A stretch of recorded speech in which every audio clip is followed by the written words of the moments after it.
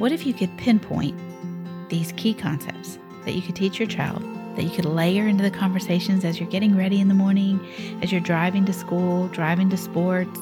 What kind of impact could that have on the life of your child long term? When instead of listening to everything everyone has to say around them, they knew what God's word said about them, how would that change things?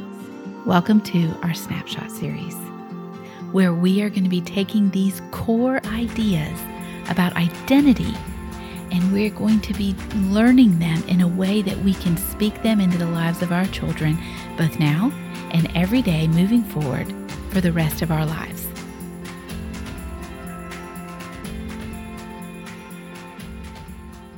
You and I are loved, fully loved. Our children are fully loved. It may seem like this would be one we should just agree. It goes without saying, yes, we know we're loved. But in the culture we live in, we need to breathe life into this identity for our children, and probably for us as well. While it's basic that we know we are loved, let's look at the kind of love with which God loves us, because it's beyond measure, it's beyond our understanding, and we can kind of grasp snippets of the edges of it, which is what we're going to try and do today. But in doing that and in endowing that into our children's lives, of saying, God has loved you with a love beyond understanding, and now you can go walk secure in His love, that will change the way they view and perceive their world. So how does God love us? Well, the classic one that I think sometimes we just kind of skim over, we're like, oh, we've heard it, so familiar, yes, okay, is it says, God so loved the world that He gave His only begotten Son, that whoever believes in Him should not perish, but have everlasting life. How much love did He need to expend for this world, for you and for me, for your children, for my children? How much love was it that was required in order for Him to give His only begotten Son?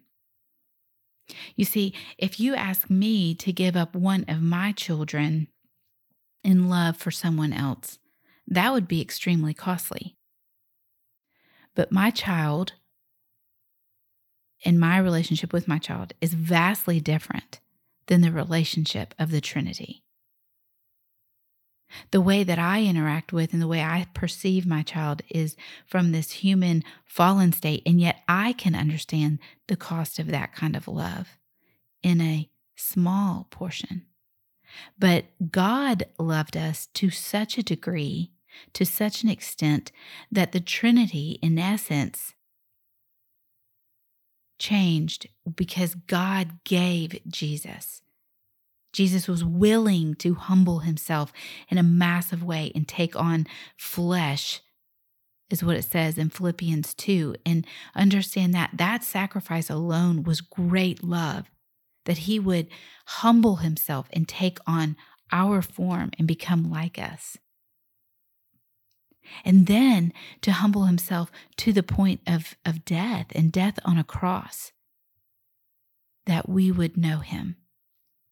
The depth of that love is something that it's not easy to define. In fact, I would argue that you can't really define the amount of that love, but I would also tell you can never plumb the depths of it.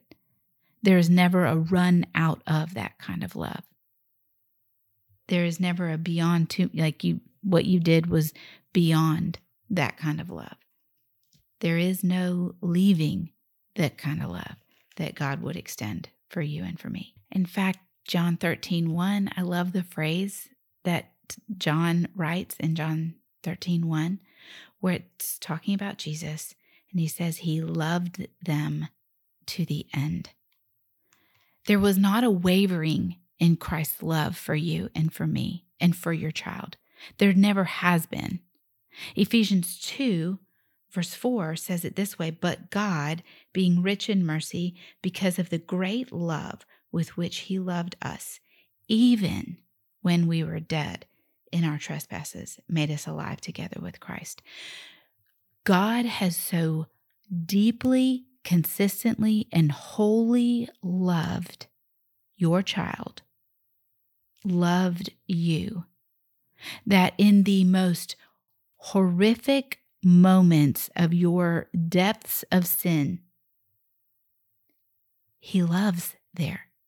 That's where Jesus loves you to the end, is in that space. And so when I love to unpack how loved my child is in those places of discipline.